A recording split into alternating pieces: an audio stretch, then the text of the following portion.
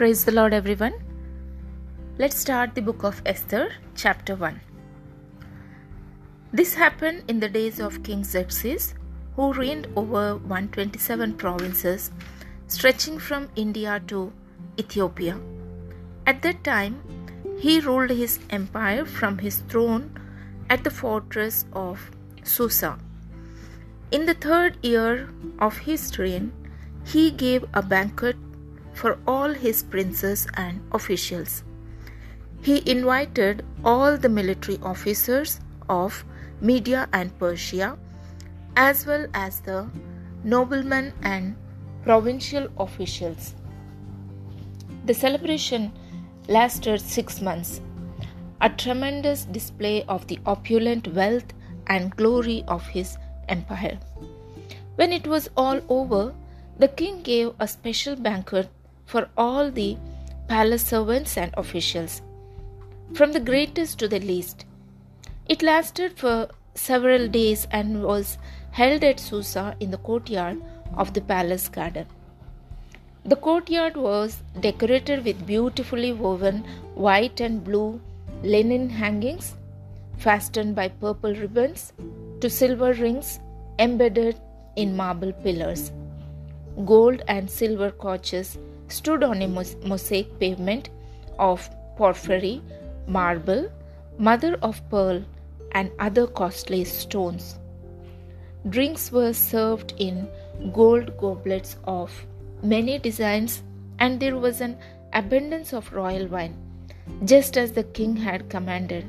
The only restriction on the drinking was that no one should be compelled to take more than he wanted, but those who wished could have as much as they pleased. For the king had instructed his staff to let everyone decide this matter for himself. Queen Vashti gave a banquet for the women of the palace at the same time. On the 7th day of the feast, when King Xerxes was half drunk with wine, he told Mehuman, Biztha, Harbona, Bigtha, Abagtha, Zethar, and Carcas, the 7 eunuchs who attended him, to bring Vashti to him with the royal crown on her head. He wanted all the men to gaze at her beauty, for she was a very beautiful woman. But when they conveyed the king's order to Queen Vashti, she refused to come. This made the king furious, and he burned with anger. He immediately consulted with his advisers, who knew all the Persian laws and customs, for he always asked their advice. The name of these men were Karshena, Shethar, Admatha, Tarshish, Meres, Marsena, and Memucan, 7 high officials of Persia and Media. They were his closest associates and held the highest positions in the empire. What must be done to Queen Vashti? The king demanded. When penalty does the law provide for a queen who refuses to obey the king's orders, properly sent through his eunuchs? Memucan answered the king and his princes, Queen Vashti has wronged not only the king, but also every official and citizen throughout your empire. Women everywhere will begin to despise their husbands when they learn that Queen Vashti has refused to appear before the king. Before this day is out, the wife of every one of us, your officials throughout the empire, will hear what the queen did and will start talking to the husband the same way. There will be no end to the contempt and anger throughout your realm. So, if it please the king, we suggest that you issue a written decree, a law of the Persians and Medes that cannot be revoked. It should order that Queen Vashti be forever banished from your presence, and that you choose another queen more worthy than she.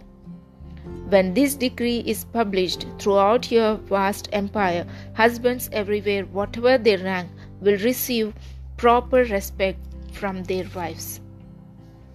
The king and his princes thought this made good sense, so he followed Memucan's counsel.